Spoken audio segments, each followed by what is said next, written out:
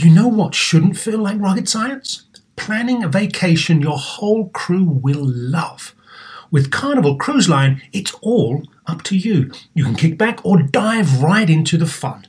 Paddleboard in the crystal clear waters of one of Carnival's exclusive destinations, Half Moon Cay in the Bahamas. Take an ATV ride through the jungle or just relax on white sandy Caribbean beaches. The fun continues on ship, from a ride on Bolt roller coaster to a moment of pure bliss at the Cloud9 Spa. Kick off the evening with a craft cocktail at any of Carnival's dazzling bars and lounges, and take your pick of restaurants from surf and turf to family-style Italian. Then settle in for an evening of live entertainment. Whatever your vibe is, you'll come home with plenty of stories to tell. So pack those bags, be sure to leave room for a few unforgettable memories, because no one does fun like Carnival. Book your dream vacation at carnival.com. Ships registry, the Bahamas and Panama. Apple Card is the perfect cashback rewards credit card. You earn up to 3% daily cash on every purchase every day. That's 3% on your favorite products at Apple, 2% on all other Apple Card with Apple Pay purchases, and 1% on anything you buy with your titanium Apple Card or virtual card number. Visit apple.co/card calculator to see how much you can earn. Apple Card, issued by Goldman Sachs Bank USA, Salt Lake City branch, subject to credit approval. Terms apply. Welcome to Star Talk, your place in the universe where science and pop culture collide. Star Talk begins right now. This is Star Talk, a Things You Thought You Knew edition.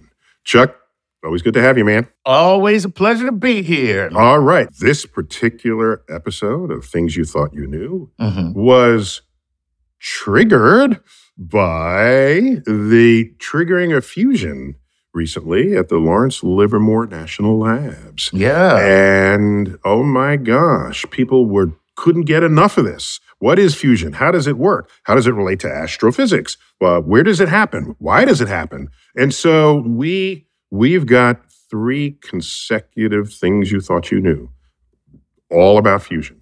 And by the end of this, you should be conversant at the next cocktail party. I promise you. I'll take that. All right, so let's do this. So Chuck, what's been bugging you lately? I'll tell you, I don't know if it's bugging me. Maybe I'm happy about it. Maybe the entire human race has something to be hopeful about. You know how I feel about climate and the climate crisis. But so I wake up this morning and it's all about fusion. Fusion everywhere. Everybody's talking about fusion. Fusion. I'm like, whoa, is this a good thing? Or are they yanking my chain? Are they just making me, what are they doing? Are they doing the Lucy, pull the football away from me? What are they doing? What is happening? What is happening with the fusion? Oh, okay. So the highlight is at one of the national laboratories, Lawrence Livermore National Laboratories, where they, among all the national labs, are one of their major tasks is as shepherds of our nuclear arsenal. Okay? The nuclear fuel, basically. So radioactive materials that might be used in weapons. And it is funded by the Department of Energy, not the Department of Defense. So that, in fact, the total amount of money we spend on defense is not only the DoD's budget, but an important fraction of the Department of Energy's budget that involves weaponry, basically. Okay. Right, yes. So there, they have the world's most powerful laser. And what they do with a bunch of these lasers is they aim them all at a tiny target, and they cause the target to explode. All right. That alone is not okay. Okay. All right. Sounds like America so far. People say, well, what's new about this? Because we've been blowing it up for like forever. So if the target is uniformly heated, evenly in all directions, and the material is very uniform in all directions, so there would be a spherical shape, then the explosion creates an implosion on the other side of that explosion, right? You can't just have stuff come out unless the Newton's law for every action is an equal and opposite reaction. Explosion that comes out creates an explosion that points inward. And that creates very high pressure and very high temperature. And under those conditions, you can take two atoms, light atoms, and merge them into a heavier atom. Sweet. That takes a lot of high temperature to accomplish. Because let's take the lightest atom of them all, which is what? I don't know, maybe hydrogen? Hydrogen, you got it. So hydrogen in its nucleus has one proton. And helium in its nucleus has two protons plus two neutrons. So how am I going to create a helium atom from a hydrogen atom? So you got to get a bunch of hydrogen atoms together. All right? Together. Well, here's what no one is telling you in the news, but it's obvious when you think about it. What do two protons want to normally do? They're both positive charge. They don't. They like each other, but they don't like each other because they're alike. Okay. It's like when you meet somebody at a cocktail party and they remind you of yourself, and you're just like, I don't like that dude. I don't really like that. I don't want to be over there talking to that dude. Chuck is still in therapy, people, just so you know. I know, exactly. It's like, it's a simple question, Chuck. Where did cocktail parties and liking people come in? Yeah, but they want to get away from each other, right? So these are like charges. So in the case of two protons, they repel each other. So how do you get them to come together as a new helium nucleus if they want to repel? So this is like rolling a ball up a hill, all right? If you don't give it enough energy, it's not going to reach the top. It's not going to reach the top, okay? There you go. So, if you roll it faster and faster, giving it more and more energy, eventually the ball will reach the top and tip and go over and fall on the other side of the hill. That is precisely what's going on with two protons. Here it goes. The two protons want to come near each other, but they repel. Let's boost the temperature, which speeds everything up. They get closer to each other before they repel. Boost the temperature some more. They get even closer. There is a magic temperature at which these protons will come close enough so that an entire new force operates. It would have to be a strong force in the nucleus to keep two protons together. In fact, the name of that... quantum love. That's called quantum love. Oh, where's that disco? So I remember Jungle Love. Remember Jungle Love? We had Quantum Love. Jungle Love. Yeah, Quantum Love is like quantum you resist love. until you cross over the barrier, and then you're there. So when they cross that barrier, a strong force that operates in the nucleus takes over. It's one of the fundamental forces of nature, and it's called the strong nuclear force. There it is. Okay. That's what it's called. It only operates on scales as small as the nucleus itself. Wow. But you have to get there for it to grab a hold of you and make a new atom. That's why it takes high density, high pressure, and high temperature to overcome that. All right. So I'm with you. That is thermonuclear fusion. Thermo is hot. Nuclear is the nucleus. Fusion, they're bringing it together. It turns out that when you do that, your products have less mass than when you started with. Whoa. Oh my gosh. Where did the mass go? Exactly. E equals MC squared. My lovely. So the mass on the one side of the equation, if you lose it, it manifests on the other side of the equation as energy. There you go.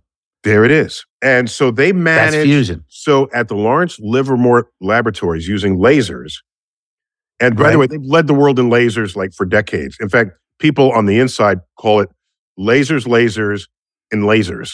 Okay, Lawrence Livermore National Lab. Okay, lasers, and lasers. That's lasers, right. So anyhow, so they have managed to, you can add up how much energy it takes to turn on the lasers and fire them. And then look at how much energy comes out after you've done this. And they got 50% more energy out of this than the energy of the lasers that went into it. That's amazing because, wow, now that's an energy source now because you got more out than you got in, which is what I want to know, which is what did it measure?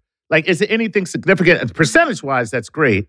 But like, what would it take to turn this into an energy? It would have been great if it just broke even. That would be a major milestone unto itself, right? But the fact that they got 50% more energy out than they put in, it says, oh my gosh, we can get the physics to succeed. And for my money, I'm saying if the physics works, then it's just a matter of time before engineers say, I got this. I'm going to make something out of that. I got this. And so that's amazing. Yeah. And so I very much look forward. There's a civilization pivoting on this result. And by the way, what I just described to you, the sun does every moment of its life.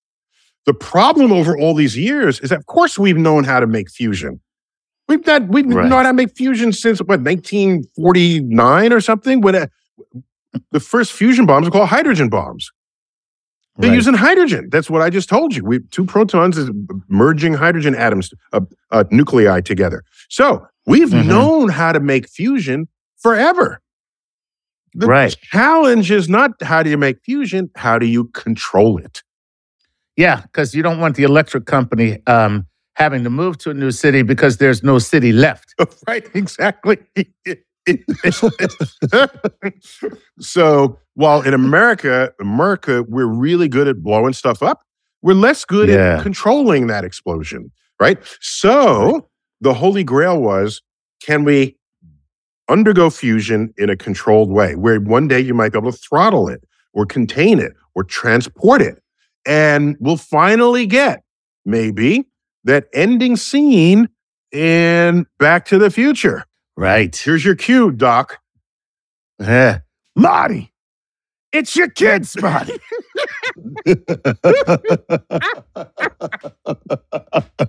And do you remember how, and Marty says, but Doc, where are you going to get the energy? There's no lightning bolt and there's no room for, what are you going to do? And remember what he does? He dumps a bunch of trash into the flux capacitor, which is now powered by fusion. It's Mr. Home Fusion, right? It was like a blender. That's right. He puts it in, and that undergoes nuclear fusion. And so one day, perhaps, we'd have fusion reactors in every car. And then you could wow, there it is. So this would transform civilization. Even regardless of the carbon footprint that it doesn't have, it would transform civilization. But it also happens to not have a carbon footprint. So we could stave off this growth of fossil fuel burning and greenhouse gases. And we'll still have to recover from the damage we've already done because a lot of the carbon dioxide got took into the oceans. And if you start removing it from the atmosphere, it begins to come out of the oceans. And it'll do that until it becomes equal again. So you got to recover that. But it is the future. And just I might tip my hat to this physicists and engineers at the national labs. And this whole thing was important enough. It was a press conference announced by the Secretary of Energy. So, we're chomping at the bit. So then it is good news. Good news. I suspected accurately. Yes. All right. And we've been at it for decades. Just thought I'd tell you that. And so this will be a benchmark day. The first and second week of December in the year 2022. We'll look back on that. Another day in December that will live not in infamy. What is it when it's a good thing? Femi. Just Femi. Live in Femi. Okay. All right, Chuck, we got to end it there. Oh, right. All right. But there's way more about, talk about stars. Yeah. There's more and why stars explode. All right. I'll leave a teaser here. You ready? Fusion, you get energy by combining little atoms. Fission, you get energy by splitting big atoms. Okay. But wait a minute. There's got to be some point in the middle where these two phenomena meet. What happens then? Therein are the seeds of the undoing of great massive stars in the universe. Chuck, we will get to that in the very next segment of this Things You Thought You Knew Fusion Edition when Star Talk continues.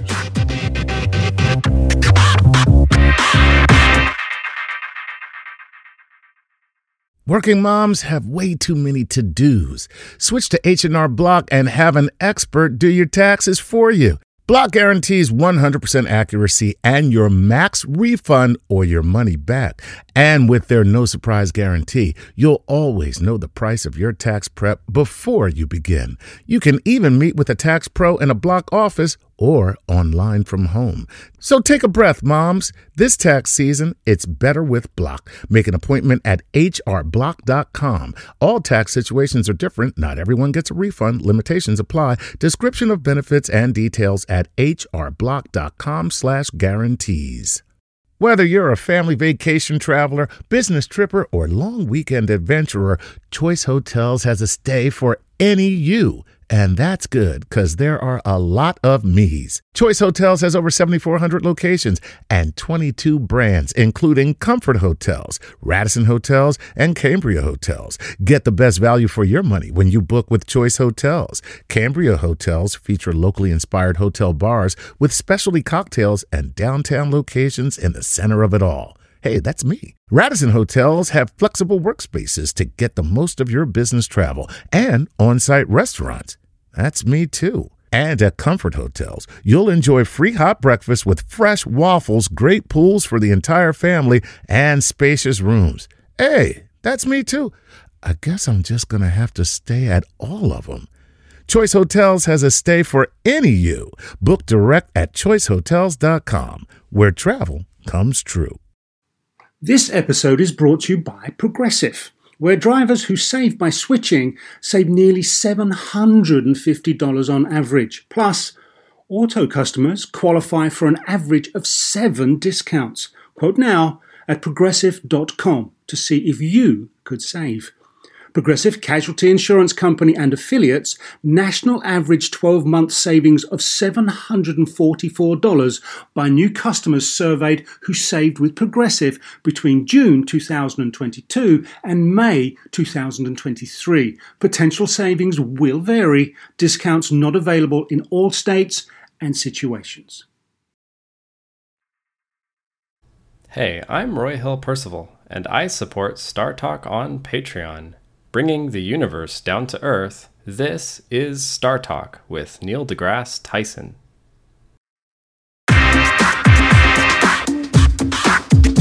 We're back. Things You Thought You Knew, the Fusion Edition. This time, Chuck, I'm going to take this into the universe. Okay. Because we were fusion stuff long before the Lawrence Livermore National Labs were even born. Oh, okay. In fact, billions of years before they were born. So let's see what the universe has to say about thermonuclear fusion. You know, my people, we astrophysicists, we're all about fusion. Just want you to know that. Yes, you guys, you really stick together.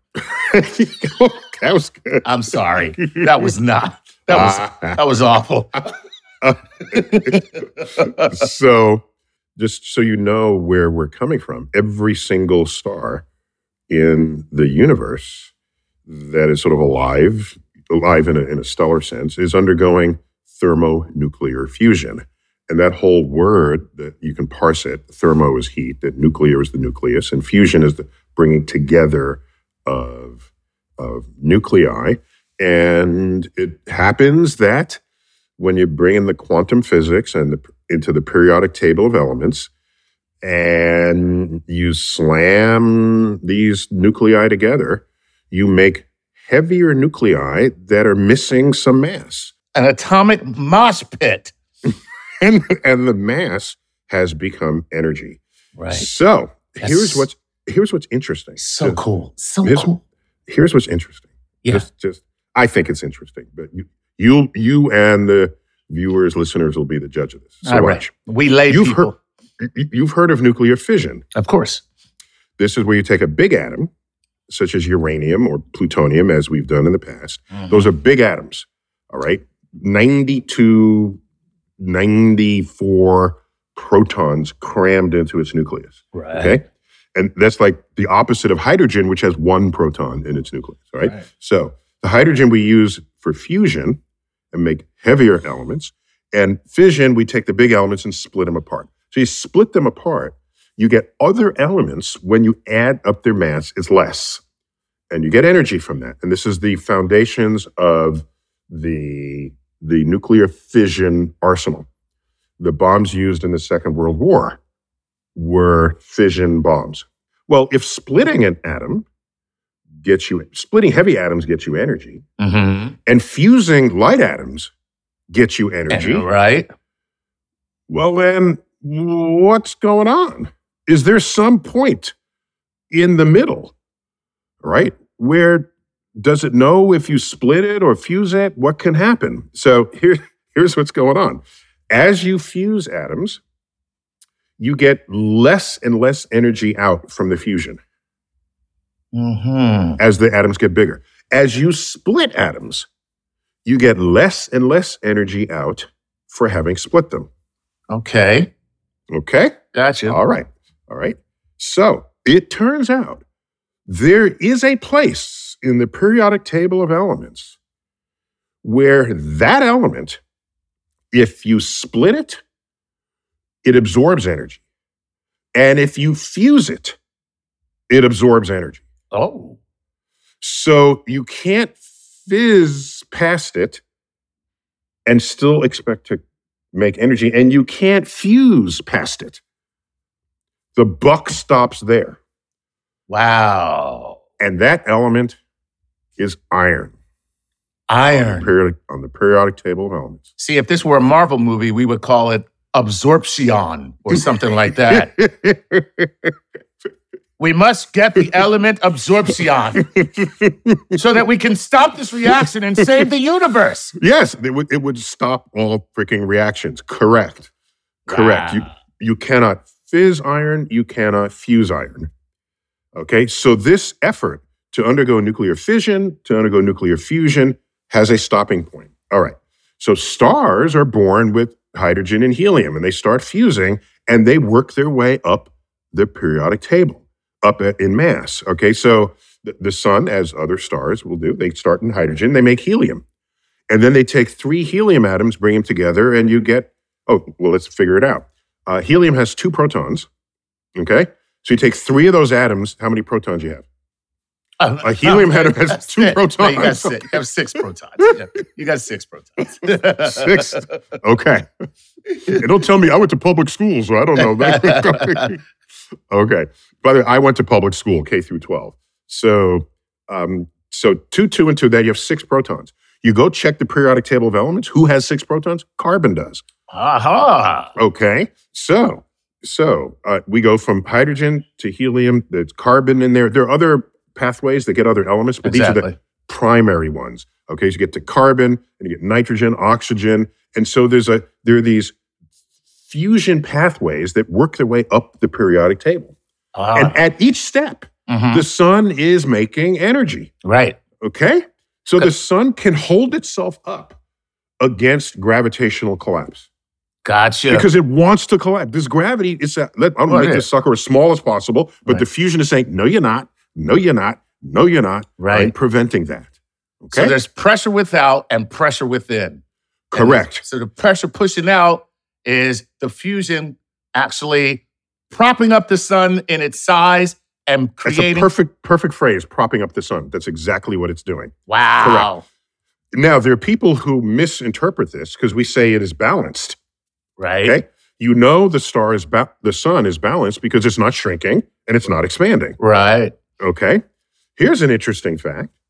It is balanced as a ball would be at the bottom of a hill, between 2 hills, not balanced as it would be at the top of a hill. Right. These are 2 different kinds of balance. Absolutely. So at the top of the hill, you can just barely balance it and put it in what we call equilibrium, but it's an unstable equilibrium. That's an official term.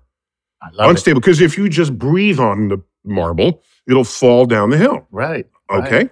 All right. Now, The ball at the bottom of between two hills in a trough is also an equilibrium, but it's a stable equilibrium. Right. If you blow on it, it'll go up the side and come right back down to where it was. Right. Stars are not in a delicate balance. They're in a stable balance. Okay? Mm-hmm. So watch what happens. If you compress the star gets hotter, creates more energy, and puffs itself back up. Oh. If you somehow manage to puff it up, that releases the pressure on the inside, the nuclear fuel energy rate drops, and then it shrinks back down again. Look at that. It's there it is. Stable equilibrium. That's wonderful. It's a totally wonderful thing, especially if you have long-term civilizations that you want to sort of If you're gonna be a civilization that is smart enough to use that power and energy, then you have a stable source of power that is always working, and you don't have to worry about it being unstable because it's in a state of stable equilibrium. But, that's who could ever do that? That's ridiculous. Yet another public service announcement from Chuck Nice. Okay. All right, so watch what happens. So there's the star, and there are more details that we have time to get into here. But the star is cranking its way up the periodic table of elements. And each of these new elements creates an onion skin layer in the center of the star. So there's the outer layer has the hydrogen and helium and carbon, and because the sun is only hottest at the center.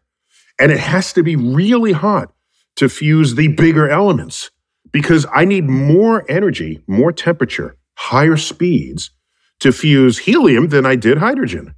Because helium has 2 protons and 2 protons. There's more resistive force there than 1 proton and 1 proton. If I want to fuse carbon, I got 6 protons and 6 protons. So it is the center of the star gets hotter and hotter and hotter in order to make this happen. I run out of hydrogen in my core because I made it all into helium. Right. Okay? I'm not hot enough to fuse helium. I'm not. So how do I ever end up fusing helium? I ran out of energy. What does the star do? The star says, time for gravity to win, and the core collapses. Right. Increasing the pressure, increasing the temperature until helium kicks in. Then helium ignites, stabilizing the star once again. You run out of helium in the core, and carbon's sitting around doing nothing. Okay, time for the star to collapse. Gravity says, time for us to win again. Carbon says, not so fast. You have now raised my temperature so that I can fuse. And so, stopping the further collapse. Okay? This is the dance that stars do with their thermonuclear fusion in their core. So now watch. Okay, here's the fun part. I now get to iron in the core. And the star says, we've been down that road before. Right. Right now, you're not giving us energy. Let's collapse under our own weight, increase the temperature, then you'll give us energy. And then you will fuse. But you will fuse. Iron says, ha-ha, and pulls off its mask and says, it's me, absorption. So the star collapses, ready for iron to give it new energy, and iron says, no, I absorb energy to fuse. Uh-oh. And so now the star, which is in the business of making energy, has a fuel source in the center that is only absorbing energy. So the star collapses some more. And iron says, I will take anything you give me, and any heavier element is going to absorb it as well. And so the star undergoes a catastrophic collapse. Catastrophic, within hours. This is a star that's been alive for millions of years. Millions of years. And within a matter of hours, it's a catastrophic collapse. And in that collapse, the temperature goes to astronomically high temperatures. Yeah. And here you have this ball of astronomically high temperatures in the collapse, and it only knows one thing to do at that point, and that's explode. It has to. It has to. It can't fuse. It's got no other choice but to explode. To explode. And Chuck, thus is the appearance in the universe of a supernova explosion. Better known as a several billion-year orgasm. What? No, those stars don't live billions of years. They went through this fast, okay? Only the highest mass stars really? have enough pressure to take the temperature to get to the iron. That's the sun will never make it to the sun iron. won't make it because, it's not big enough. Because you need the pressure without and the pressure within. And it has to be a big enough mass, not big enough in size, but it has to be a large enough mass for that. Oh my God, that's amazing. It's amazing. So the gravity creates the pressure and the temperature, and it's the temperature that matters because temperature makes the particles go at high speeds to overcome their repulsion. That's so the only way you can get to the fusion. So that the strong nuclear force takes over. You got to get over that hump. Exactly. Then it sticks. That's right. So amazing. So this would have happened in millions of years. Right. The sun will live billions. Some stars live trillions. This special category of high mass stars doesn't live very long. 10 million years tops. Wow. Okay? They go to iron. They create this onion layer of elements. They explode, and they scatter that enrichment across the galaxy, allowing newly born stars in stellar nurseries to have planets made of ingredients that are not just hydrogen and helium, made of planets that have carbon, nitrogen, oxygen, the basic ingredients of life itself. That's beautiful, man. We're not just poetically stardust. We are literally stardust. Stardust, correct. It's beautiful. And what I say is we're alive in this universe, yes. But think about the universe contributing to who and what we are through this process of thermonuclear fusion from hydrogen all the way up to iron. And those stars explode. If those stars didn't explode, the universe would have all those elements locked up with nothing to make planets and people out of. Right. The fact that those stars explode, the fact that the ones that make the elements explode, allows me to tell you that not only are we alive in this universe, the universe is alive within us. Oh, why do I feel like I want to take up an offering right now? That was just gorgeous. The collection plate is going I just want to pass the plate now. That was just beautiful, man. I mean, that's just wonderful. And this was figured out by 4 scientists, Burbidge, Fowler, and Hoyle, Jeff Burbidge, Margaret Burbidge, Willie Fowler, and Fred Hoyle. Burbidge, Fowler, and Hoyle. Burbidge, Fowler, and Hoyle. And they really deserved the Nobel Prize for that. But back then, they weren't giving them to astrophysicists as they are today. But I'm just saying that research paper came out in 1957, I think it was. Oh, my God. How soon? How recent? Right, mid-century. So this understanding of our place in the universe, this cosmic perspective, I think of as the greatest gift that astrophysicists have given to civilization because it borders on the spiritual for its meaning and significance and our connectivity to the cosmos. It really does. And it's such an elegant picture of a closed system where dying stars seed the universe with life itself and the building ingredients for life, the building blocks for that life. It really is just a lovely, just almost metaphorical depiction, but it's literal at the same time. Depiction. Correct. That's amazing. That's so. I just wanted to complete our fusion session together. Okay, but see, is it really complete? Because now I got to know this. Because as you talk about this kind of explosion and these, elements leaving and then going into these stellar nurseries, and then this system starts again. Now I want to know, how does the whole thing get kickstarted? What happens that causes the entire thing to kick off in the first place that ignites that first little spark for the fusion? I deeply value your insatiable curiosity. That's why I love you, Chuck. Well, I appreciate it. And I love you because you have answers and I don't have to read. Chuck, we're going to take a quick break, but when we return, we're going to find out how you give birth to stars in the first place on Star Talk. We'll be right back.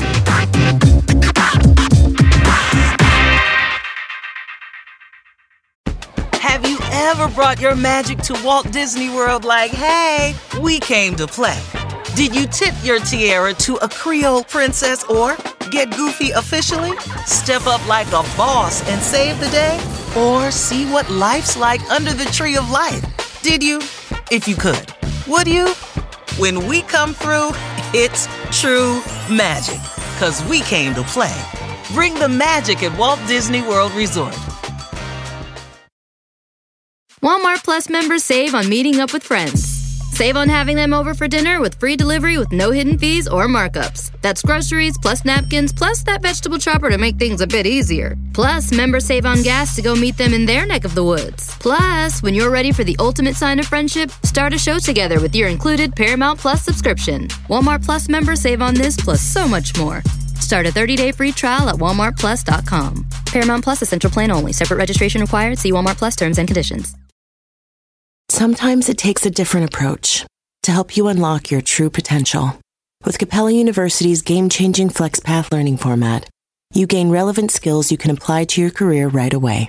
Earn your degree from an accredited university and be confident in the quality of your education. Imagine your future differently at capella.edu. Capella University is accredited by the Higher Learning Commission. Learn more at capella.edu/accreditation.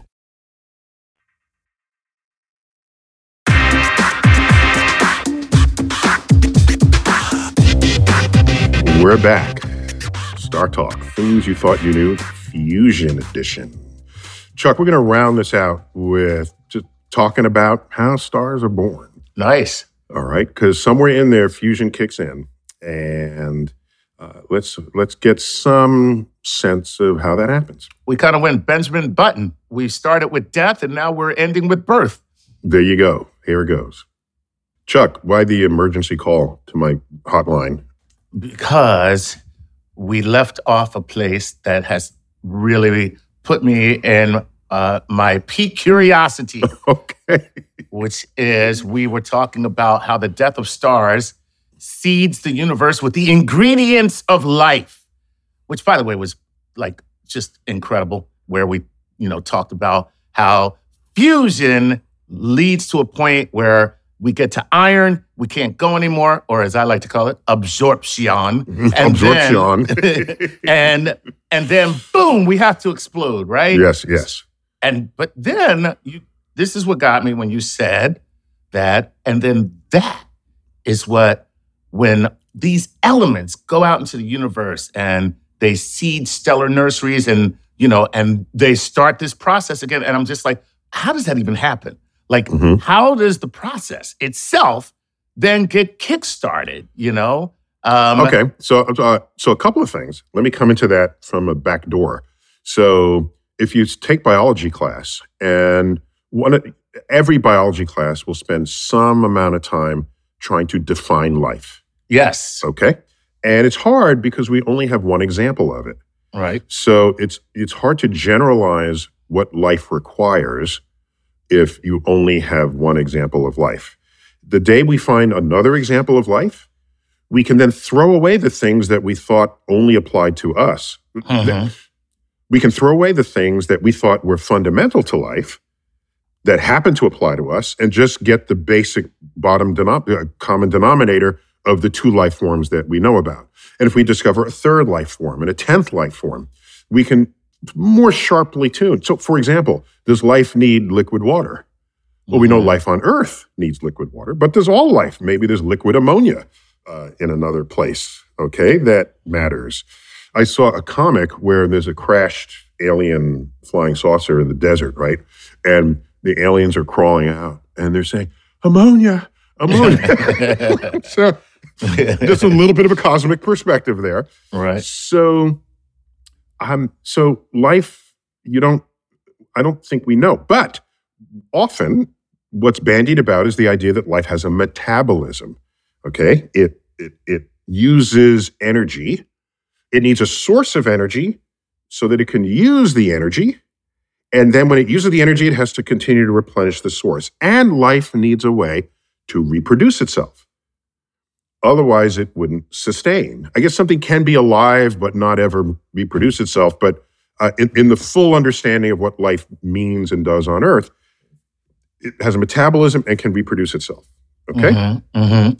If you look carefully at stars, they have a metabolism. They're born, they live out their lives, they die, and they reproduce themselves. So by some definitions, even many definitions of life, stars are alive. Just putting it out there. Okay, I see what you're saying. So in the respect of life itself, there is a facet where stars themselves fit the definition of being alive. That's correct. And the reproducing themselves is their gas clouds waiting for this enrichment that then birth a next generation of stars. So it's just an interesting way to think about stars relative to how we've thought about biology. So now we can ask how you make a star in the first place. Mm-hmm. All right. Well, first you got to get a good agent. Let me just tell you, because you can have all the talent in the world, but if you're not connected correctly, you're going to have some issues. Okay. So some gas clouds have better agents than others. Okay. All right. So there are two broad categories of galaxy out there. One of them is elliptically shaped, and we call them elliptical galaxies. Okay. And they're sort of round, and they don't have much gas at all. They ate up their gas back when the galaxy was born, leaving hardly anything left to make new generations of stars. Okay? We call those elliptical galaxies. And broadly again, another is a very flat version of a galaxy that has spiral arms, and we call those spiral galaxies. All right? Very clear and present. All right. Those are very inefficient at making stars, and they're still making stars today. They're as old as the elliptical galaxies, but they're still making stars, and they still have huge repositories of gas. All right. Now, I have a gas cloud minding its own business. Okay. All right. There are reasons why a gas cloud would just be happy to stay that way its entire life. But here's what happens. Either a star blows up nearby, creating a shock wave that literally shocks the gas cloud, or there are other sort of waves that relate to the maintenance of the spiral pattern, and they're called spiral density waves. And the point is, what we have is you have gas clouds moving through a region of the galaxy that, because of this, what's called a density wave, it's compressed as it moves through this region before it comes out the other side. Gotcha. All right? Okay. And so what's an example of that? If you're in traffic and you're driving down the street, right, and then you sort of, if there's a slow-moving car with its flashers on, right, it slows everybody down. Yes. Okay? And you work your way around it and come out the other side. Right. That's a density wave in the traffic. Awesome. If you see it from a helicopter, the entire traffic pattern is moving because the car with its flashers on is moving. It's just moving slower than everybody else. So the traffic is moving fast, it slows down, and emerges out the other side. That is a density wave in the traffic. It's a perfect analogy to what's happening in the galaxy, except the galaxy doesn't have cars. All right. So here's what happens. If you shock the gas cloud or create a density wave that'll force some compression, little bits of it will now be denser than other regions. Okay.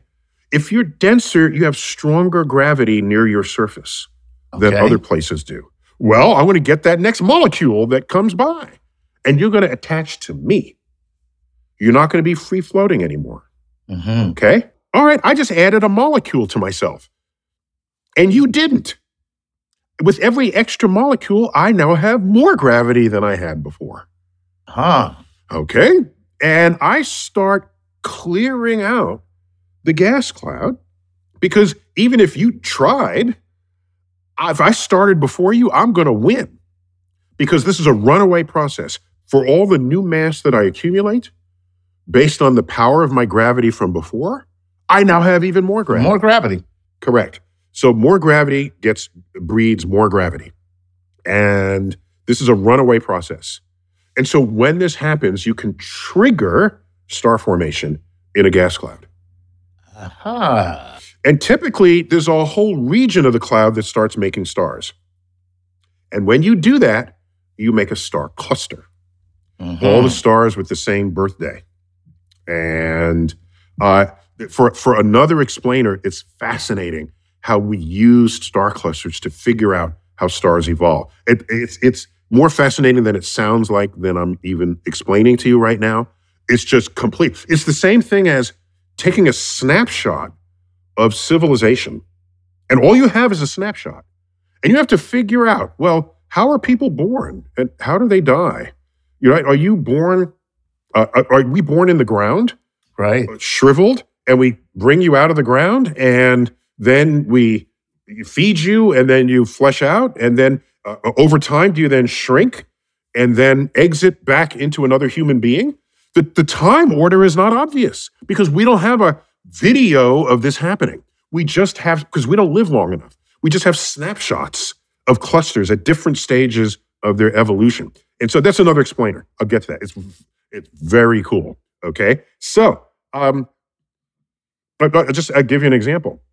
Everybody in a day goes to the bathroom, one way or another, but you don't spend much time there. Well, that's debatable. Debatable. Just saying. Relative to other things you do, you don't spend much time there. Okay. So a snapshot is not likely to catch you in the bathroom. Do only some people live in the bathroom while others don't? Or does everybody go through the bathroom? So these are questions we ask, and we answer them brilliantly in the history of this exercise. But my point is, this triggering of the gas clouds is what, this shocking of the gas clouds is what creates pockets of condensation, Right. pockets of convergence of matter that then, as they continue, okay, they get bigger and bigger and bigger. Now, it'll keep doing this. The native temperature of the cloud, Right. will sustain it to some level, okay? But as it gets more and more and more massive, there's greater and greater gravitational pressure on the core. There is the point where we have ignition, Got you. thermonuclear fusion, Fusion. ignition. And in that moment, a star is born. And so that then stabilizes this against any further collapse. And it will continue to accrete material unless the star is of a very high luminosity variety. Because you know what happens? The photons that come out, they exert a pressure onto themselves. Okay. And if you're Johnny come lately to the party, you just get pushed away. And so this is a fascinating point in the evolution of a star because the high mass stars, we see them evacuating the pocket out of which they formed. There are these pockets where the gas is not as dense. Because first it had absorbed up the initial amount of gas in that pocket, and anyone who tries to make it later, it ends up getting pushed away. Sorry, guys. Club is full. Club is full. Club is full, guys. I got to put the rope down. Got to put the rope down, guys. Listen, now I'm a big fan. Don't worry, man. I saw your latest work. I'm a big fan. But the club is full, man. We got fire laws. Man. Sorry, no, put your money away, bro. Put your money away. I'm serious. So it's a fascinating, and by the way, this is decades and decades of hard-earned telescope observation, brilliant people thinking about what's going on. There's the thermodynamics of it, the quantum physics of it, the chemistry of it. There's all of this going on. And that's why in astrophysics, we tap the expertise from people of many different professions. And that's also why astrophysics is, by many, myself included, is considered a gateway subject to teach in school. So you can use that as a means of going to, as a portal to go to many different lands in science. Yes, in science. The biology, the chemistry, the physics, the geology, the geology on the planets. And, of course, we send hardware out there So if you're an engineering geek and love the universe, we got a place for you too. So nice. Yeah, this has been my recruitment PSA for modern astrophysics. So anyhow, that's kind of how it's done. That's pretty cool. I love it. A fast addition. Chuck, do you know when I was in high school in my chemistry class, I had asked, as we learned about the periodic table, I said, where do all these elements come from? Well, do we find them in the Earth? That was the answer. It would be a couple of years later when I learned, no, we made these in our stars. Okay. Right. They were birthed in stars first and then became part of the Earth as the Earth formed.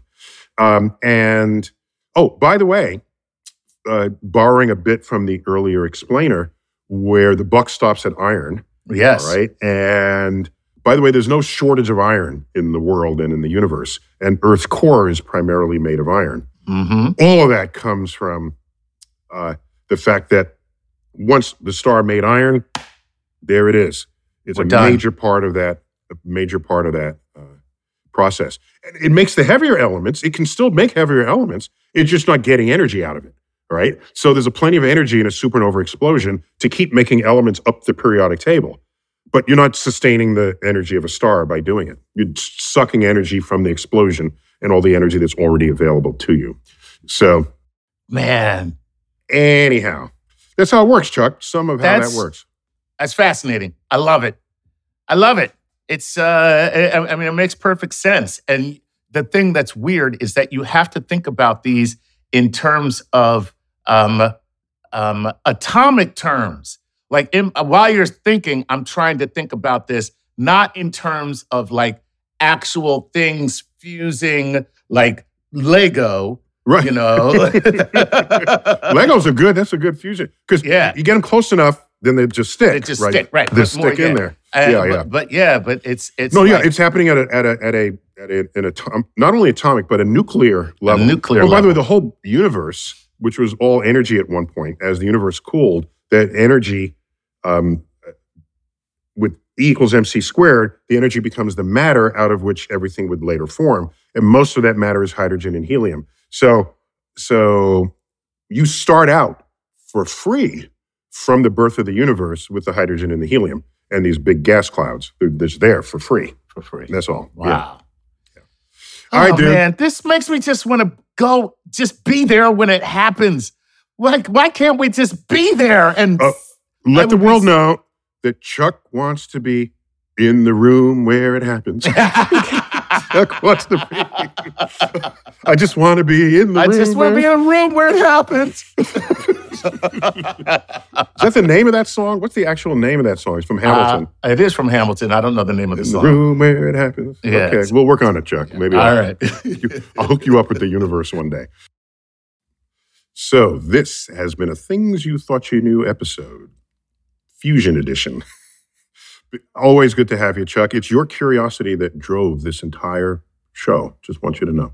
Oh, I'm good for something. Thank God. I was minding my own business. I saw the bat signal. Neil, making fusion, help me. That's right. So we good here. This has been Star Talk. Neil deGrasse Tyson, your personal astrophysicist. Keep looking up.